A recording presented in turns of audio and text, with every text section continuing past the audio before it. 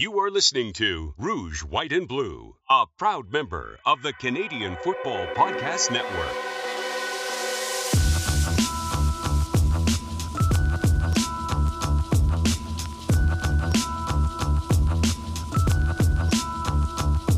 Welcome to the Rouge, White and Blue CFL Podcast. My name is Oz Davis. I'm the co-host of this show. And normally I'd be introducing my fellow co-host, the Joe Pritchard, right now. However, we're doing things a little bit differently on this episode of the RWB.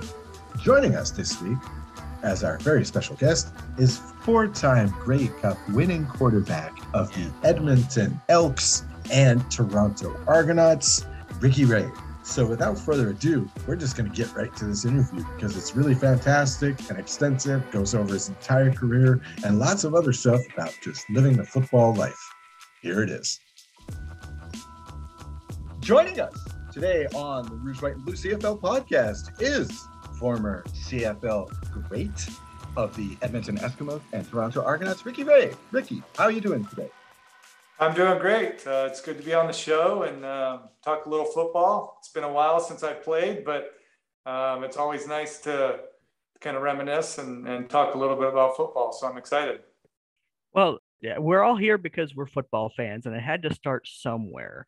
Can you tell us maybe your first memories of football and what drew you to the game?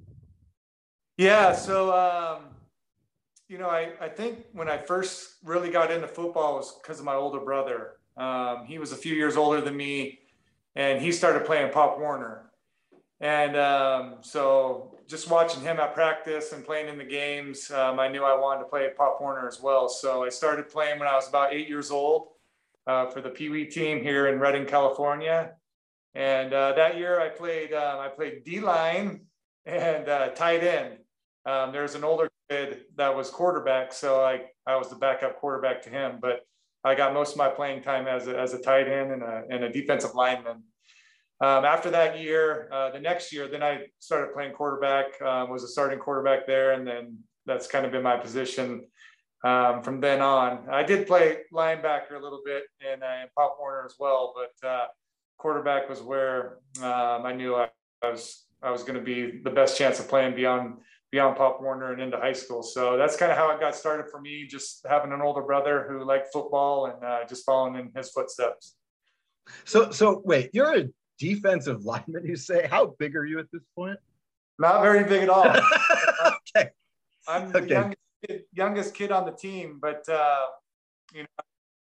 able to move around and avoid some blocks and make some tackles. So it was just fun to get out there and play. I don't have a lot of memories of how much playing time I had back then, but I'm sure it was probably maybe half the game or something. But playing, my first position was D-line. Wow, crazy. Yeah. Okay, I just wanted to fast forward a little bit here, Ricky. We've got the CFL draft, we've got the NFL draft coming up. I wanted to talk to you about your experience coming up. In college, of course, you finished at Sacramento State. Not necessarily football powerhouse, but, it's on the radar of NFL scouts and whatnot. But I assume that you weren't necessarily expecting getting drafted high. What were your expectations going into that NFL draft? And did you pay attention to it at all? Did you have any expectations? What was that like? Yeah, I really didn't have any expectations. When I finished playing at Sac State that next spring, you worked out. You were ready for whatever scouts would come and put the seniors through workouts and other guys local in the area that were also working out as well. So I remember, working out and getting ready for those. We had kind of a pro day at Sac State that spring. And I think there was maybe 2 NFL scouts there. I think maybe one from the Giants, and I forget who the other scout was there, but we probably had a group of 10 guys, some guys that were on my team at Sac State, and then a few guys from some of the other colleges in the area. They put us through a typical workout. You're running 40-yard dash, and I threw some routes to some of the receivers and kind of went through that whole process. There's not much feedback from that. So I have no idea what they thought of me or how I did. And then it was just basically waiting for the draft to happen. I knew I wasn't going to get drafted. I was hoping that maybe I'd be picked up as a free agent after the draft. And so I got an agent, Ken Staninger from out of Montana. And I kind of got hooked up with him through our head coach. John Bullock was our head coach, and his son, Billy Bullock, played in the NFL as a quarterback for a while. I think he was a backup in at first with Tennessee. And then I think he finished in San Diego maybe. But he got in and played well when he got his opportunities. And so I got hooked up with his agent, Ken Staninger. And so we were just hoping that maybe a team would pick me up after the draft as a free agent, and nothing happened with that. So, I did like every other college grad, and I started applying for real jobs. And so that was kind of my process going through workouts and the draft. You say that you went out and started looking for real jobs, but really pretty much soon thereafter, you got into the Arena League, right? Well, yeah, even before that. So the draft came, I didn't get picked up as a free agent. So I got a job out of college. So I was working there for, June, July. And then I think it was maybe the end of July. I actually got off work and I was out golfing. And I checked my phone after I got off the course, and I had like 10 messages, a bunch of missed calls from my girlfriend, who's my wife now, and my agent, Ken. And so I checked the voicemail, and they're saying, hey, Ricky, you got to call me. The 49ers are calling. And so I get a hold of my agent, and he says, the 49ers need a quarterback to come into camp, a fourth quarterback, because they had Jeff Garcia, Rick Meyer, Tim Rattay, and Gio Carmazzi. Well, Gio Carmazzi had played in NFL Europe that spring, and he hurt his shoulder, so he had to get shoulder surgery and wasn't going to be able to be in camp. And so they needed a fourth guy to come in and just be another camp arm. And so they called me because the offensive coordinator there was Greg Knapp, who played at Sacramento State. And, I was a local guy from Sacramento, and their training camp was in University of Pacific in Stockton, just about an hour away. So, yeah, that was a dream come true for me. That was my childhood team, the team that I, watched growing up. And so I said, yeah, man, I told my employer at the time that, hey, I'm going to go do this, training camp with the 49ers. And of course they were pretty excited for me. To see that I had a chance to go to a 49er training camp. So I went down there for camp. That day I hadn't been working out or throwing. So I went out and threw as much as I could. And I had to be there like in a few days. So didn't really have great preparation for it, but I knew it was a good opportunity for me to maybe have a second chance at football and just see what could happen. So I went to training camp with the 49ers. I spent just about 3 weeks there. It was a good experience. I was so far behind. I didn't have any of the springtime, the OTAs to learn any of the offense. And West Coast offense is pretty wordy and hard. The verbiage it takes some time to, get that memorized and down. And, I just felt like I was behind all the time. But they didn't really expect a lot out of me. They just wanted me to come in there and throw and be there as an extra arm. And so I didn't have a lot of pressure on me going into that camp. So it was just a good time for me to, just get a lot of experience being around a professional team and, some other professional quarterbacks like Jeff Garcia and Rick Meyer, and just learn as much as I could. And I ended up getting released there at the end of training camp. And so the first week of the season came, and they actually ended up signing after camp, and ended up signing another quarterback, veteran quarterback, to come in and be their number 3 quarterback, because Tim Rattay actually beat out Rick Meyer. And so they released Rick Meyer and kept Garcia, Rattay, and then they signed another veteran guy. But what happened after the first week, they had some injuries. So they had to get rid of the veteran third string quarterback because of salary. His salary was a veteran salary. And so they re-signed me after the first week. And so I actually went back to the 49ers and got to be on their roster for 3 weeks, the next 3 weeks. And then they had some more injuries, and they released me to make some room. And I never got re-signed after that, but just being there for those 3 weeks was a great experience for me as well. And so I kind of went through the rest of the season. I did some workouts with Carolina. I'm trying to think if I had any other workouts. I know I went to Carolina for a workout. Nothing came from that. I was hoping to maybe get into NFL Europe that next spring. Didn't have any opportunities with that. And so then that's when I went and started playing Arena 2 that next spring, just to kind of keep football going for me. And then that. Yeah, because at that point you had already you were working on moving on, had a chance to get back into it. So you want to see how far this is going to take you at this point. Yeah. So when the 49ers called and gave me a chance to go to training camp, I thought to myself, this is my second chance. Like, I'm going to give it a full year and see what I can do to exhaust every opportunity that I have. After I went through the draft, my senior year that spring, I was like, man, I kind of gave up a little quick on it. Like, I should have pursued it a little bit more. So the 49ers opportunity gave me kind of that second chance of saying, hey, let's give it some time. So then that next spring, I was just looking to try and be somewhere, try and, get some playing time. And an Arena 2 league was starting in Fresno that year. Fresno, Bakersfield, Hawaii, and San Diego, I think, were starting all new teams that year. And so I went down and tried out for the team, made the team, played there for 8 games. And our head coach, Rick Warman, he coached and played in the CFL. And so when I went down there to play, he's like, if you come down and you end up getting a starting job and you do well, I'll try and see if I can get you into Canada or the NFL or whatever connections that I have. And so after 8 games, he came to me before a game. He's like, play this game like it's your last game. And I thought he was just trying to pump me up for the game.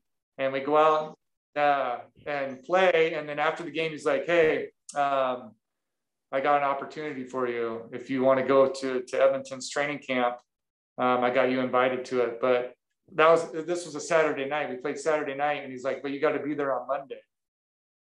And so I was like, man, yeah, I'll take it. Like, this is a great opportunity. So I drove home from Fresno to Sacramento, packed all my stuff up Sunday, and then I was on a plane Monday morning to go to a country I'd only been to one time before, and found myself in Edmonton a couple of days later and trying to get ready for their training camp. So it was a pretty quick turnaround for me. But looking back, I mean, I'm glad I said yes to it and took up the opportunity. So at this point, you're going pretty much straight from an Arena team to right into Edmonton's training camp. At that point, what was your perception of the CFL? Did you know much about it at all, or anything about it? Not really. I mean, I knew about it. Sacramento had a team for a while there. I knew Jeff Garcia from 49er camp, and I knew he played in Calgary.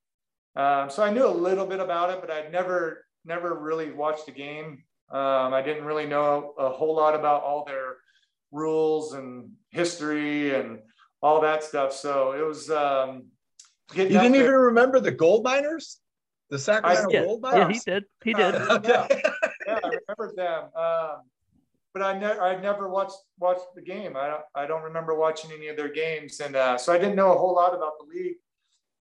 So I got up there, and it was about a week before the actual training camp started, and we were kind of going through quarterback school and rookie camp. And Jason Moss, who was the starter there at the time, really, took me under his wing, and he picked me up from the hotel and brought me over to lift weights with him and go out and throw it to some of the veteran guys, and take me to meetings. And we all the quarterbacks kind of go through rookie camp and get ready, and then training camp kicked off, and it was an adjustment. I mean, I had to get used to the size of the field, having 12 guys instead of 11, I mean, it seemed like there was 5 extra guys out there on the field. Right. Just had more guy on each side Well, of the ball. especially since you're coming right from arena and like Right. 10 days later, you're in a practice with 12 guys running around. Exactly. So that was probably made it even more difficult to make that adjustment. But, then it was just learning, what throws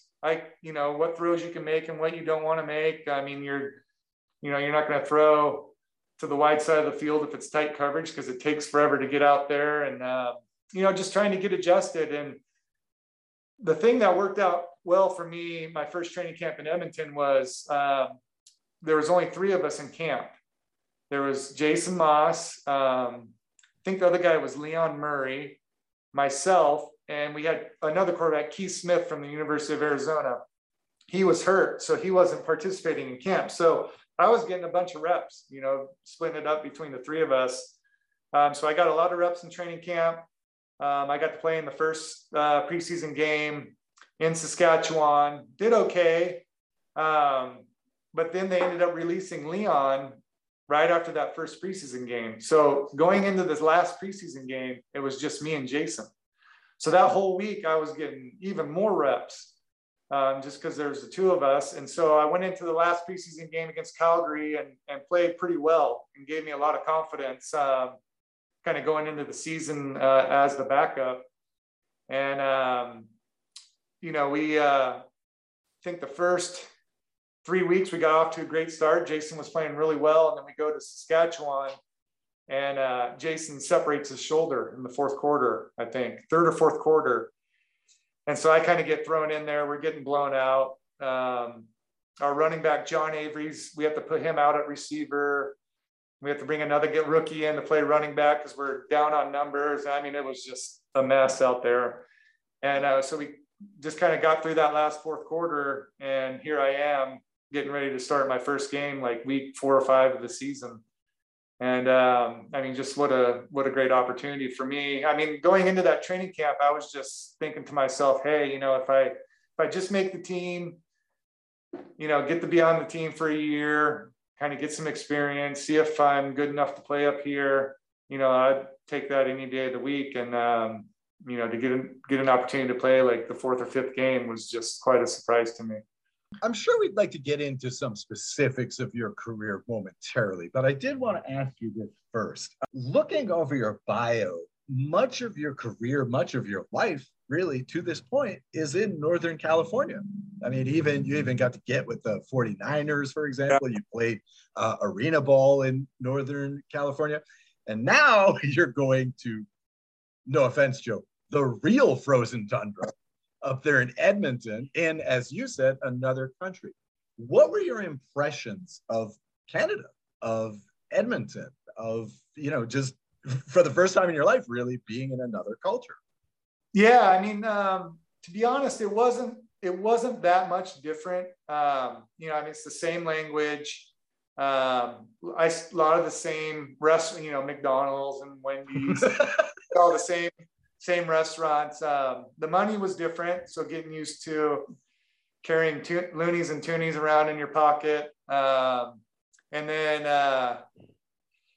other than that, the people are great, nice people, great fans. A lot of history and tradition with that league. It's been around a long time. The fans in Edmonton are really passionate, really into the team. So that was a great experience to be around.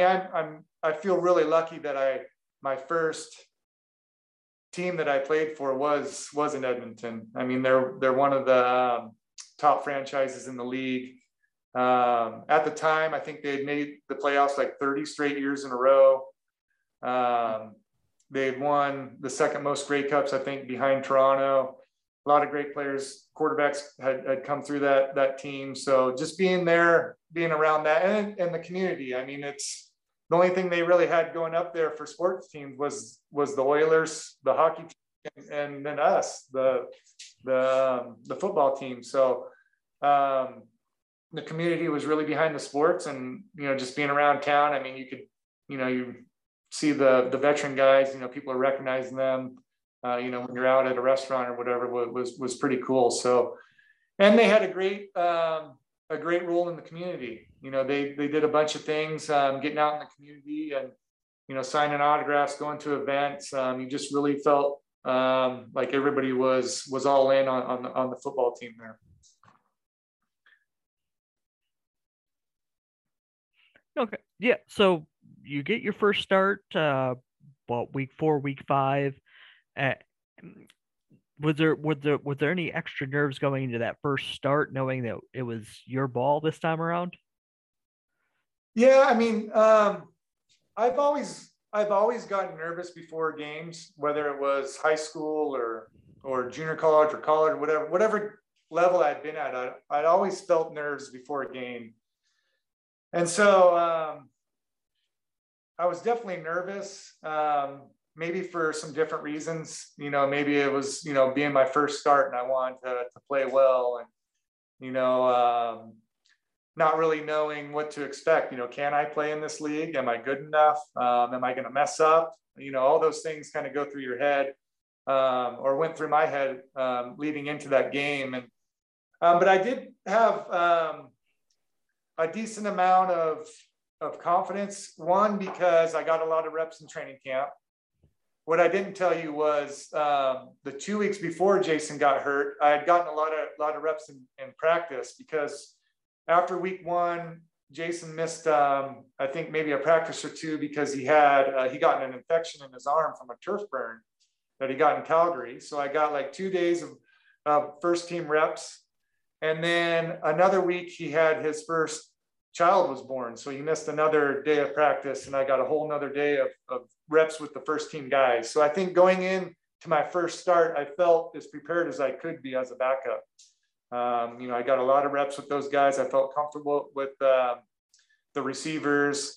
And so I just kind of leaned on that going into that game. Was, I just have to go out there and just do my job and get it to those guys. We had a really good team too. That was another big part of getting some success early in my career, was going to a good football team. They had been to the West Final the year before.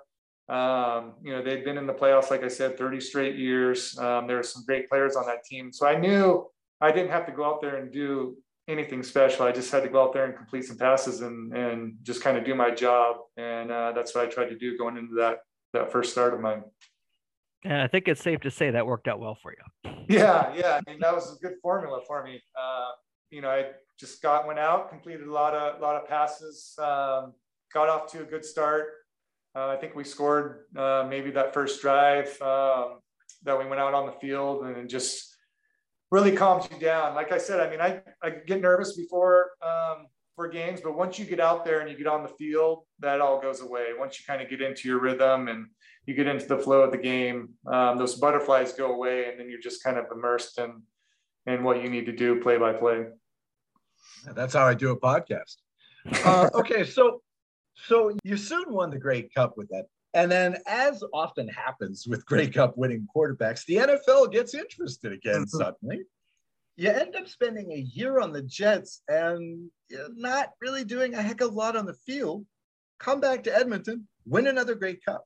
So I guess my question here is, yeah, I know you wanted to get to the NFL, but do you kind of feel like that season was a wasted opportunity in some respect?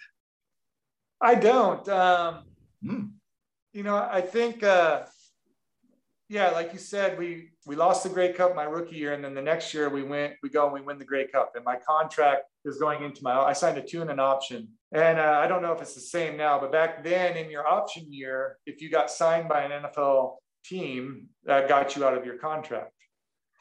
And so after that season, we won the Grey Cup. I had that option year. And so I was able to try out with some NFL teams. And just, I mean, being a kid from the States, I mean, that's the league you watch, growing up. And, I needed to kind of answer that question or take advantage of an opportunity that I had to see if I could make it. And so I did a workout in Denver. There was probably, I don't know, a dozen scouts there.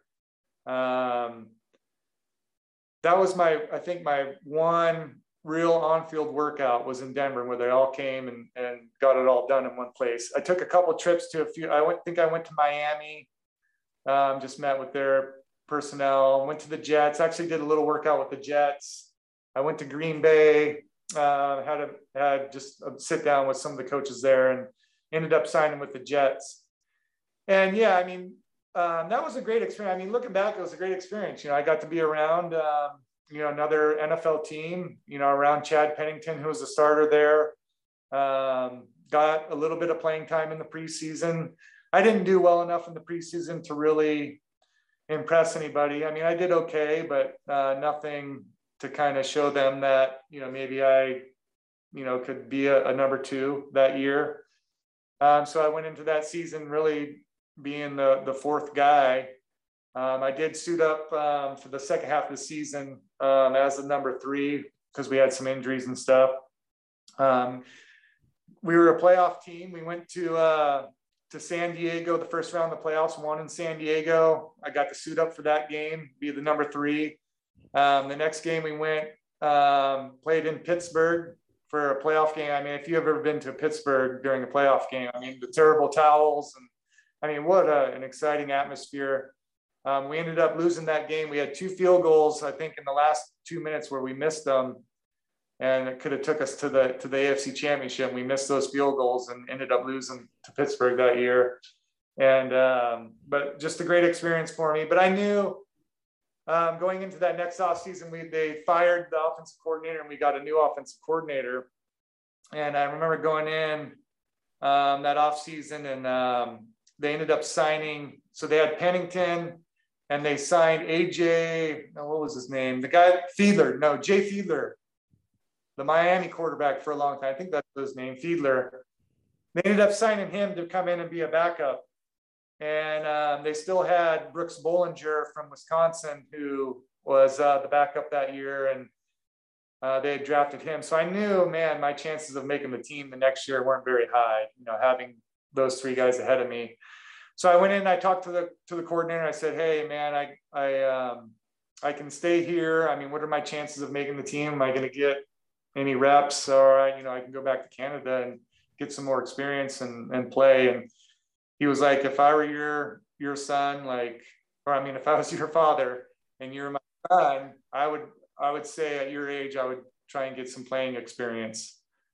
And so that was kind of like, hey, go back and play in Canada. So I went to them, and they said, yeah, we'll release you and let you out of your contract. And I'm thankful that they did that for me. So I got my chance to go back to Canada that next year and be back with Edmonton. So you come back, and if I'm remembering correctly, Jason was the starter in 2004 then, correct? Yeah, so Jason played in 2004 and had a great season. He threw for over 5,000 yards. They made it to the West Final again. I think they lost that year in the West. Yeah, they lost that year in the West Final, I think it was. Maybe the semifinal, I forget. But they were a playoff team, but he got hurt that year. And so that offseason, he had to get, I forget what surgery, if it was on his back or his arm, it might have been his back. So he was going to miss the first part of training camp. And so I resigned back. And so I'm going into training camp as a starter because Jason's, still recovering from off-season surgery. And so we went into the season as I went into the season as being the starter. And we kind of, it was funny, because the 2 years before when I was there, especially my rookie year, it was like once Jason got hurt and I came in and played, I played 3 games. And then when Jason got healthy my rookie year, he came back as a starter. But if we weren't playing well, they would pull him out and put me in. And then I would finish the game. And then the next week I would get the start. And if I wasn't playing well, they'd pull me out and put Jason in. So we kept doing this flip-flop thing my rookie year. And even my second year there, Coach Tom Higgins kind of did the 2 quarterback deal. If I wasn't playing well or the team wasn't playing well, he would pull me and put another guy in. So going into 2005, we kind of made a decision. Myself, Jason, and Danny Machocha, the new head coach, who had been our offensive coordinator my first 2 years, we're like, hey, we're not going to do the whole flip-flop thing, that Jason and I were like, man, that sucks. I mean, you know, you don't want to be looking over your shoulder every game. Like, if we understand, like, if we're not playing well, you know, for a couple games or 3 games, yeah, we understand making a decision to switch us, but just throughout the course of the game, let us kind of go through the ebbs and flow of a game and you know, not be looking over our shoulder. So I ended up playing every snap that whole year in 2005 until the last maybe 5 minutes of our last game. Week 18, we're in Calgary, we're losing. I've been struggling probably the last month of the season. Offensively, we've been not doing great. I hadn't thrown a touchdown pass in like 7 games or something, struggling. And Calgary was a team I just was having a hard time against those guys. So Jason comes in, they pull me out. It's the last game, we're losing. Our spot in the playoffs is already determined at that point. And Jason comes in and he leads the team right down the field. Boom, boom, boom, touchdown, throws a touchdown pass, which I hadn't done in 7 games. So I'm like, oh my God. Like, there goes my job. Yeah, there goes my job. And we're going back to Calgary for week 1 of the playoffs. So we got to come back to Calgary, play a team that I am not playing well against. Jason just came in and took the team down the field like, man, this isn't looking good. Anyways, they give me the start. We go down to Calgary. We're battling in the first half. It's a close game. Nobody's really doing anything. We come in at halftime and Coach Machocha says, hey, we're going to let Jason start the second half. So I get pulled at halftime. Jason comes in and plays really well. Like, he just picked up right where he left off. You know, he hadn't played the whole year until that last drive in week 18. And he comes in and plays great in the first playoff game. He ends up winning that game for us. So we go into the West Final against BC the next week. And so Danny's kind of Coach Machocha's thinking, you know, who am I going to start? Am I going to stick with Ricky or am I going to let Jason start? And so he pulls us in and says, I don't know what to do. And Jason basically said, hey, let Ricky start and I'll just be ready to play. Like, you know, I thought that was pretty unselfish of him to kind of make that suggestion. And so we go into BC and we get into the second half. It's a close game again. We're down, I think, maybe a score or something. And Coach Machocha comes up to me and says, hey, I'm going to let Jason take this next series. So Jason goes in and plays well again, plays well, and we end up winning that game and going to the Grey Cup. So now it's like, man, what's going to happen? Who's playing? Now what? Yeah. And so Jason, you know, he says the same thing, like, you know, basically, why mess with things? Let Ricky start and, you know, I'll be ready to play. And so we go into the Grey Cup that year against Montreal in Vancouver. And I end up getting the start and I played well the whole game and stayed in the whole game. It was a close game. I don't know why Coach Machocha didn't pull me again. I'll never know the reason why that. I've never really asked him. I guess I could. But I think we were actually down at one point in the third quarter and he stuck with me and we came back and won and I think double overtime, ended up winning that Grey Cup. And I ended up getting Grey Cup MVP and kind of not saving my career, but really giving me a good confidence boost. Knowing that I kind of overcame, you know, some struggles late in that season, got benched in 2 playoff games and was able to kind of come out the other side and finish the season pretty well in the biggest game. And so going into that next off season, it just gave me a lot of confidence at that point in my career.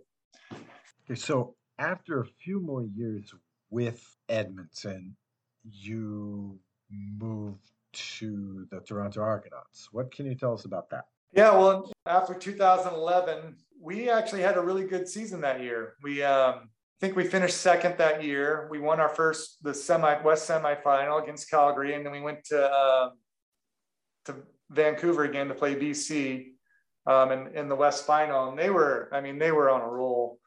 They were playing the best in the league at that time, and we played them tough there for a little bit, and then the game kind of got away from us there in the fourth quarter.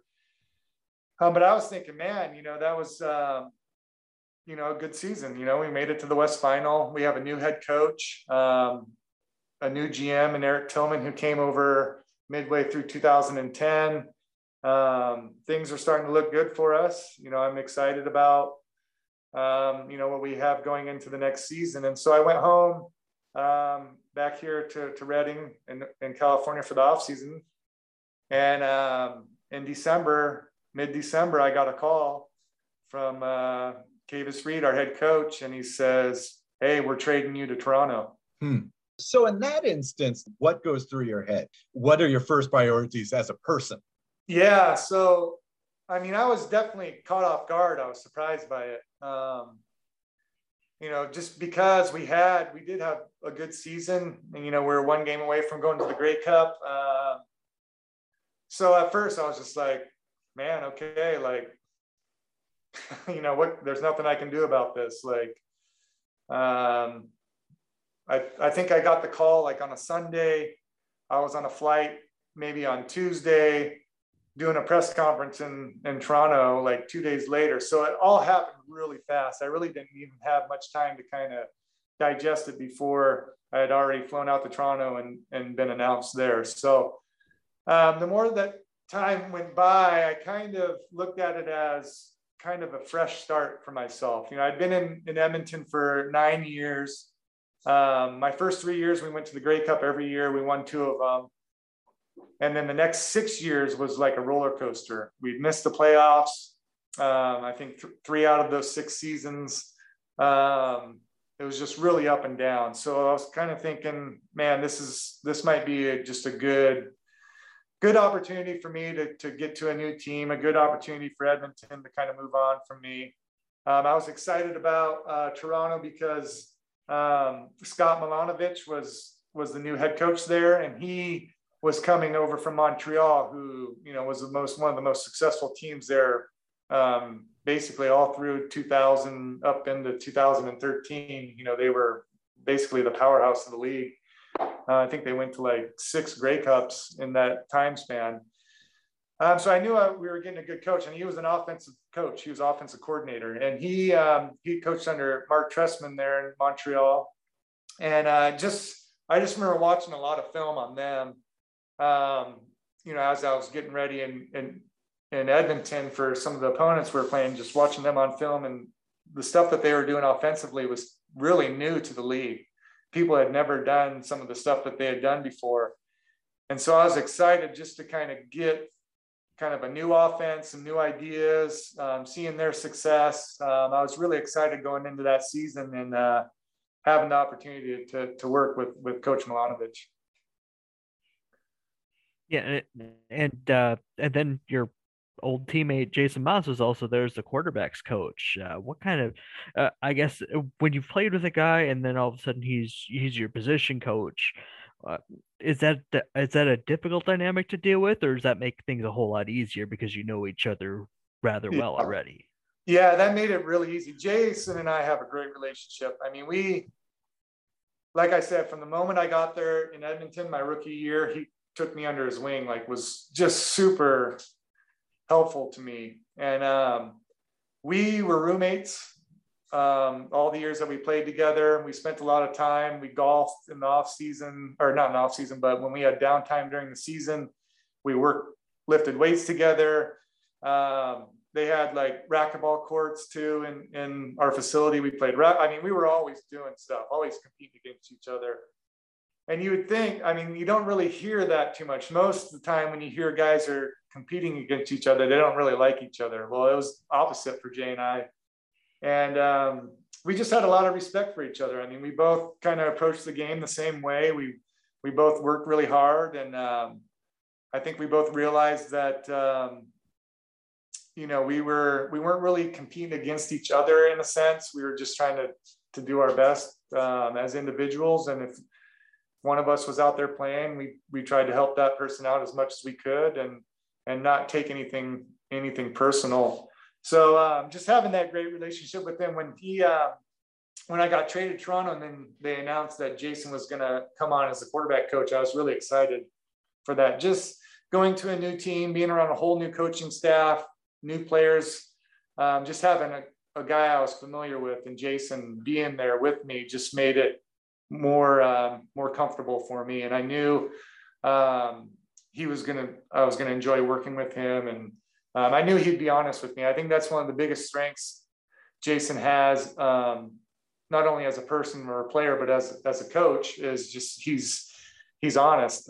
Players can really respect that when people tell you what's up and what you need to hear, and they're not going to BS you. You get there in 2012, and it works out pretty well. End up going and winning a Grey Cup. Let us know how that. So you get into a brand new situation. Yeah. Was there a lot of changes that you had to deal with as far as you said Montreal had been doing different things that you hadn't seen before? Was there trouble adjusting, or did it kind of just feel like it was the right fit at that point for you? There was definitely some adjustment. Like the offense we were running that came from Coach Trestman that he brought up was basically a West Coast style offense. So there's a lot of verbiage in it. So getting used to that and learning all the new terminology and the West Coast offense, you basically tell everybody what to do. It's not just like one word tells the whole route. You're calling out. So there's some of those plays can become sentences. So that was took some adjustment just to get comfortable with memorizing that and getting the guys in the right spot. I really liked the offense because I think it fit my game a lot more. It's about completions, getting completions. It gives you a lot of options.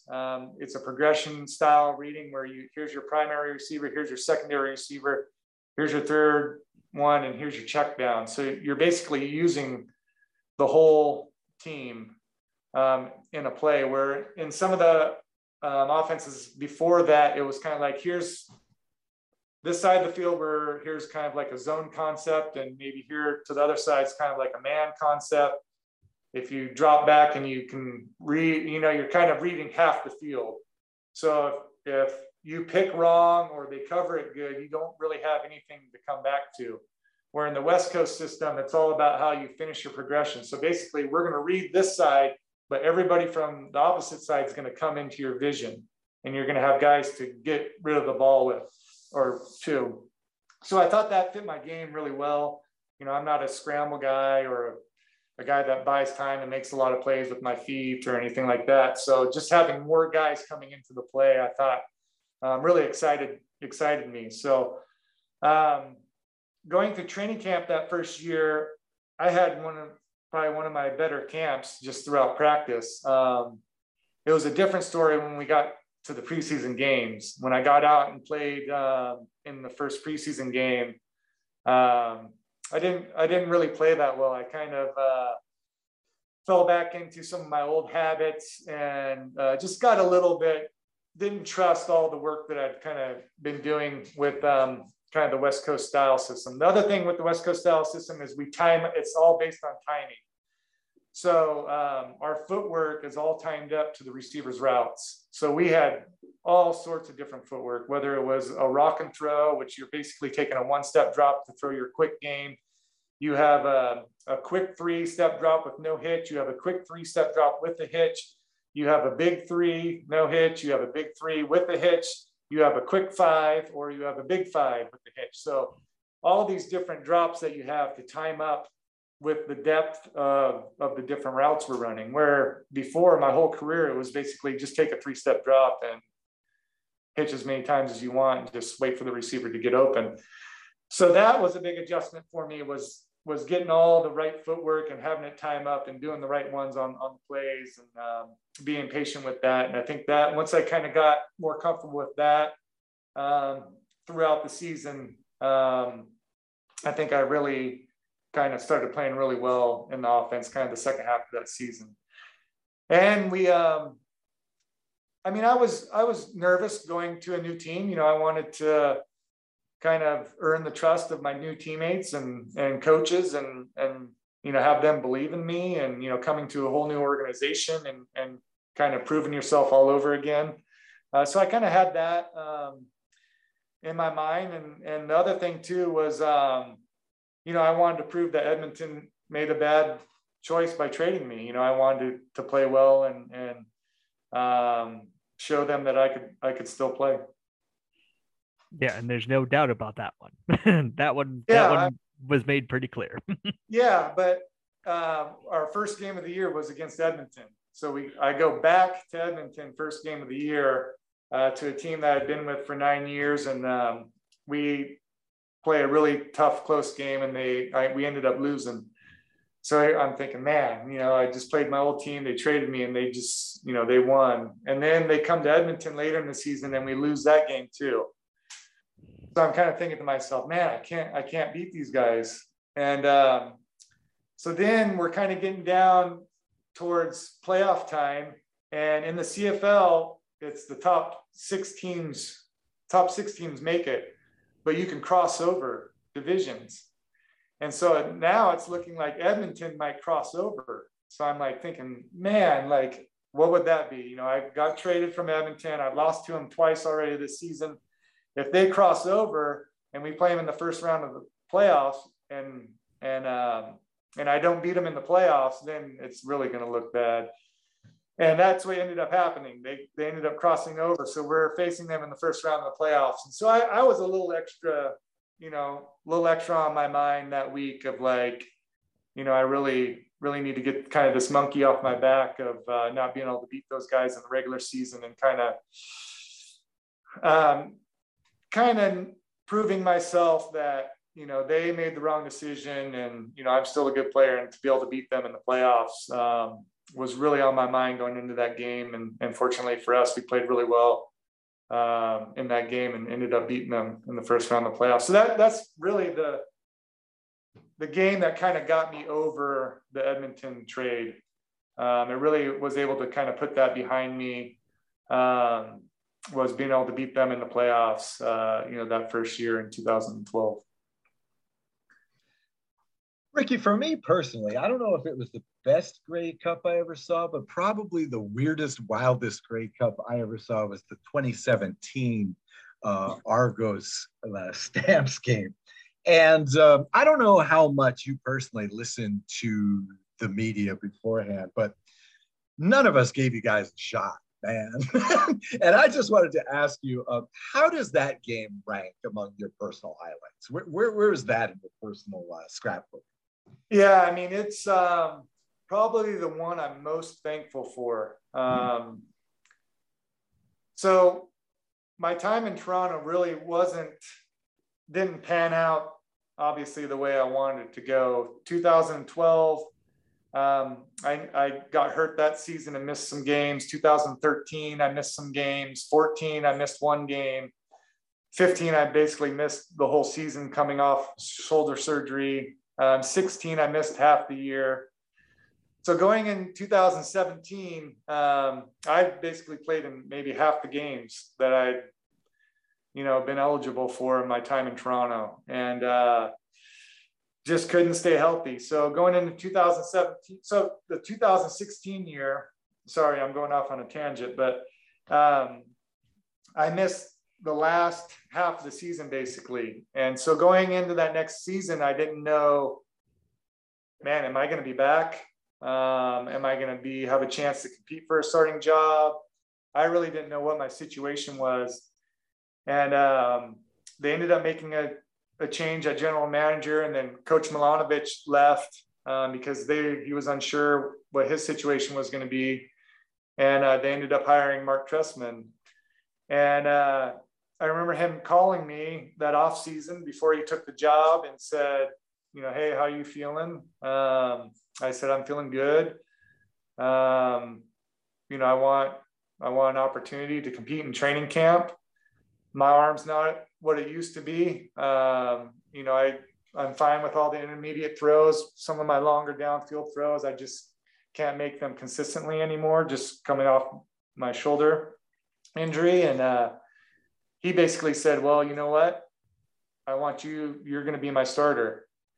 he's like, going into training camp, you're the guy I want starting. And, you know, if it doesn't work out, then we'll make a decision down the road. But right now you're the starter. And so that just gave me a lot of confidence going into 2017 that, you know, I had a coach that believed in me and was going to give me the opportunity. And we ended up playing really well towards the end of the year and making it to the Grey Cup. And yeah, I mean, Calgary was, I mean, the last probably 3 or 4 years, they've been going to the Grey Cup basically every year almost. And we lost to them twice during the regular season. We played them tough, but they were just a good team. And then the weird thing about that season was Coach Trustman,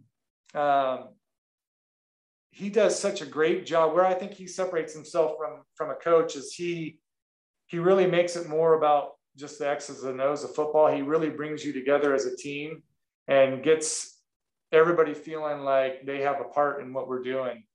And so towards the end of the year, when we started playing well, I think just the belief in our locker room was at such a high level that when we got to that game, his pregame speech was basically, you know, we've done this together. We've been on this journey for, you know, the last 6 months.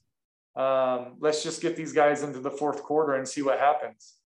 And to look back on that pregame speech and seeing how the game played out and how he kind of already had put that in our mind was pretty cool to see how that all worked out. And as you know, we got into that game and, you know, they're driving with about 4 minutes to go to really put the game away.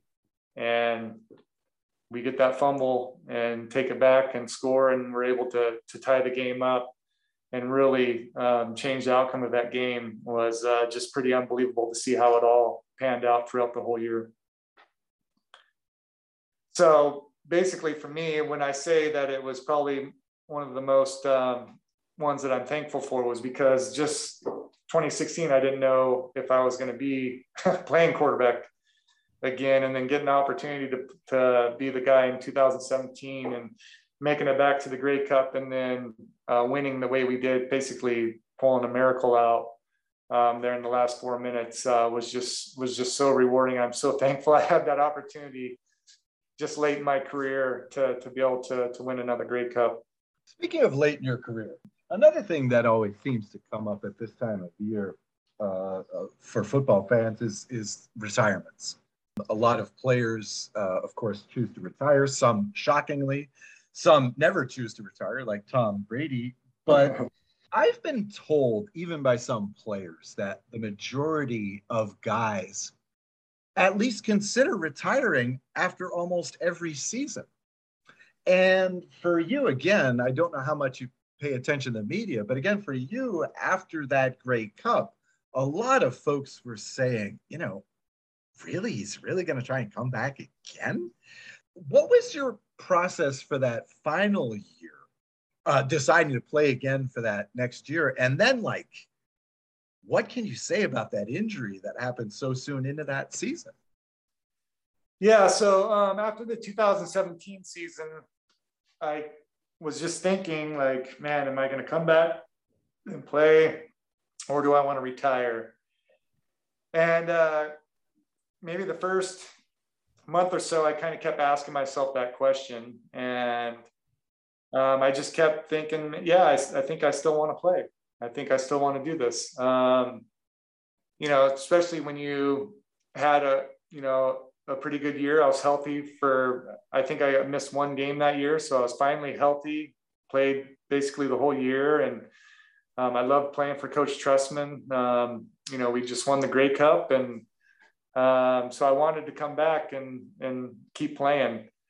And as you brought up, you know, some guys said I went through that too. I mean, as an athlete, like, we may look, I mean, I'm speaking for myself, but, you know, I may look confident out there and you think, man, this guy, you know, it's so easy for him. I mean, you're always going through the mental game of performing and competing. I mean, there's times where I felt like, man, do I suck? Like, can I do this? Wow, really?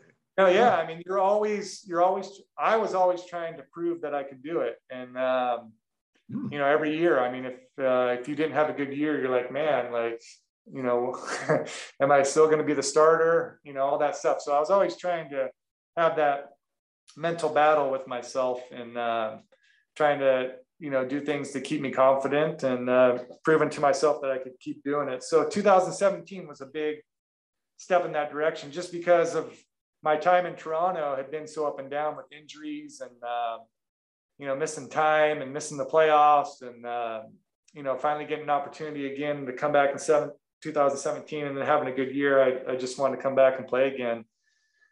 And so going into 2018, went through training camp. Training camp went fine. First game of the season, we go to Saskatchewan, lose a tough game there. And then we're coming back home against Calgary. So we start off the season with two pretty tough opponents. And we get into that game and, we're not playing well. And just the dumbest play. I mean, it was the dumbest play that happened. And we were running kind of like a run pass option, RPO. And I'm reading the will linebacker. So if the will linebacker steps up to defend the run, I'm supposed to pull the ball and throw a route behind him. If he drops back or doesn't react to the run, I'm supposed to give the ball, and we've got numbers in the run game. So that's kind of like how you read it in a run pass option. And I wasn't very good at that.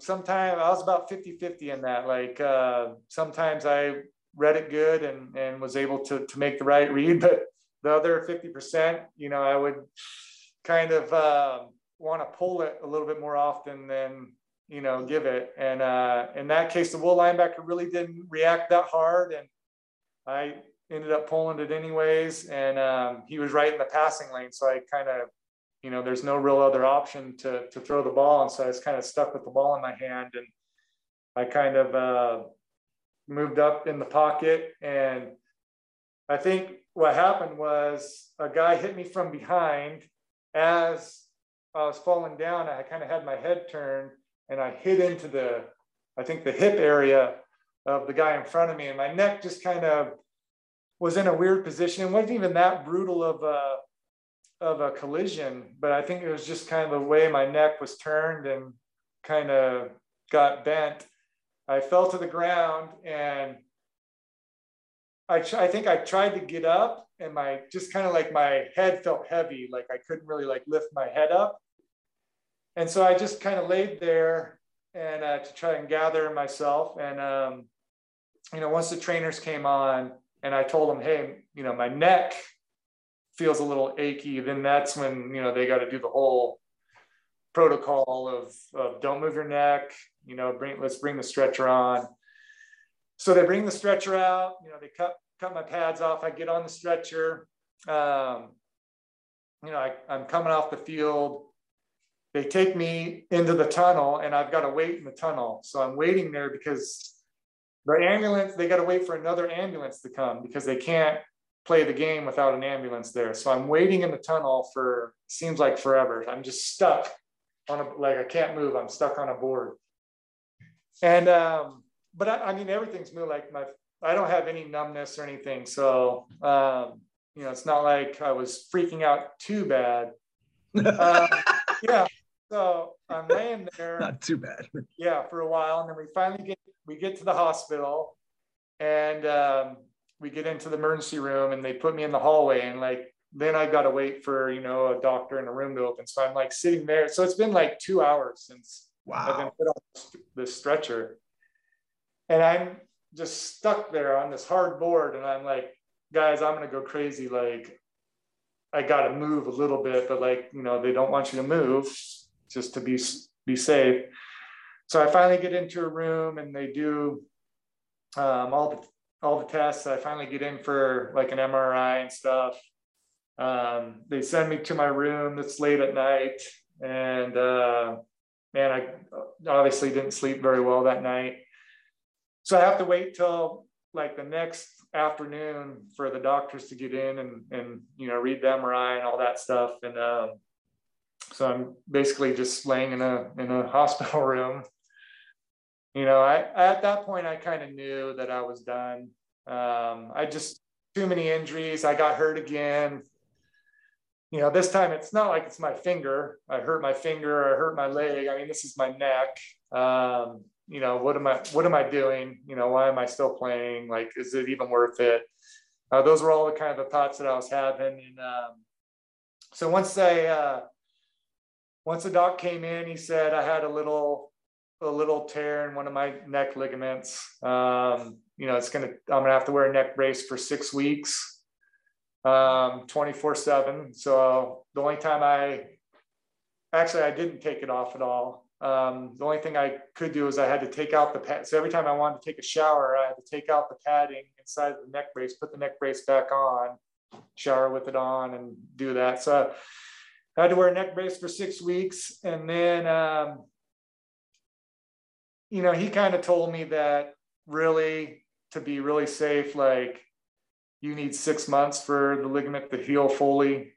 He wouldn't recommend playing contact, sports. And at that point I had already kind of said to myself that, I wasn't going to even try and come back and play. So I knew the rest of that season that I was going to be done playing. I did go into that next off season still wanting to make sure. I mean, I wanted to use that off season to just make sure that was the decision I wanted to make. I didn't want to say, hey, I'm not playing, and then right before training camp feel like I wanted to play again, and then right, you get the itch, right? Yeah. Right. I wanted to make 100% sure, because once I said I was done playing, I was done playing. So I went through that off season still asking the same question I asked the year before: do I want to play? But the difference this time was every time I asked myself that question, there was nothing inside me that said I wanted to keep playing. And so kind of throughout the off, Jim Pop checked in with me a few times that off season. They ended up, Trustman had gotten fired after that season, and Coach Chamberlain was the new coach. He checked in with me a couple of times, and every time I told him was, I was like, the chances are I'm not coming back. So I wasn't like trying to lead them on to anything. I was pretty honest with them, but I just said, I wanted to make sure. And so finally, in that spring, with training camp approaching, I knew it was time to make that decision. So I announced that I was done playing, and it was like I said, it wasn't a difficult one, because every time I asked myself that question, do I want to keep playing? It was always no. So I knew my time was up. Well, again, but just on a human level, what's it like to be retired at age 39? Yeah. What are you doing nowadays? Are you interested in the game? Are you going to do some high school coaching, or what are you doing these days? Yeah. So I knew when I did decide to be done playing, I knew I wanted to take a couple years off. I knew in the back of my mind, really for the last half of my playing career, I was really paying attention to how coaches coached.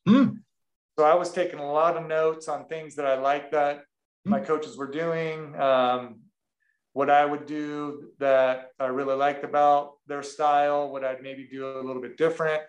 So coaching was always in my mind.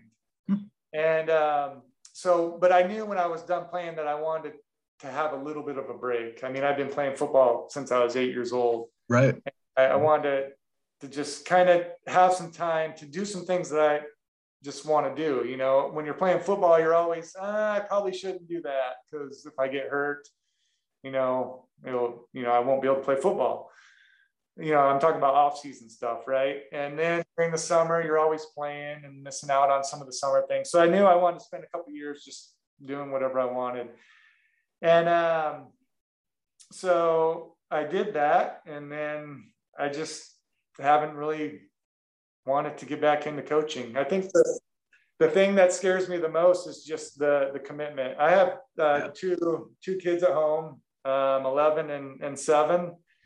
And I just don't want to spend the time away from them. I don't want to, go and be in a room 7 days a week, 14 hours a day, just missing out on that time with them. And so I'm just enjoying my time off. And I've been trying to stay in it a little bit. I mean, I went up and I spent some time with Jason a couple years ago for a week just to, see how he coaches as a head coach in Edmonton, and spend time with his offensive coaches. I've had lots of conversations with Jason about football while he's been coaching the last 3 or 4 years. I've had some calls from people just checking in to see if I'd be interested in coaching.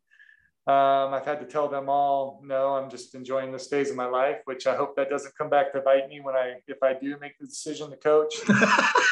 Using up all my opportunities, saying no. But just right now I'm enjoying just the retired life and spending time with my family. And I do miss it. I miss the idea of being in a locker room and being around guys. I think I would enjoy coaching. I mean, I don't know if I'd be any good at it, but that would be the point of doing it, to see if you are.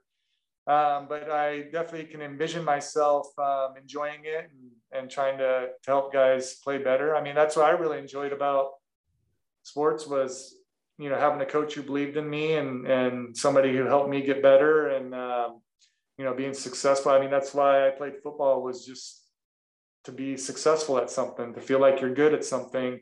Brought a lot of enjoyment, and I feel like I could help out in that sense. So who knows, maybe as my kids get older, it might be something that I get myself back into. Do they play anything? Do your kids play?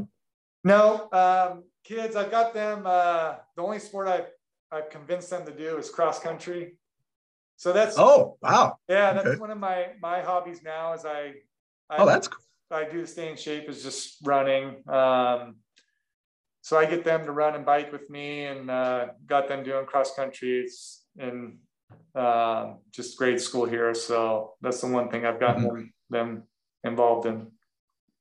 Oh, that's great. No, cross country, that's a quality sport. Yeah. That's great. Yeah. I love tracking. The thing I like about that too is it's something they can do their whole lives. I mean, they can run their whole lives, and if they enjoy it and keep it going. Right.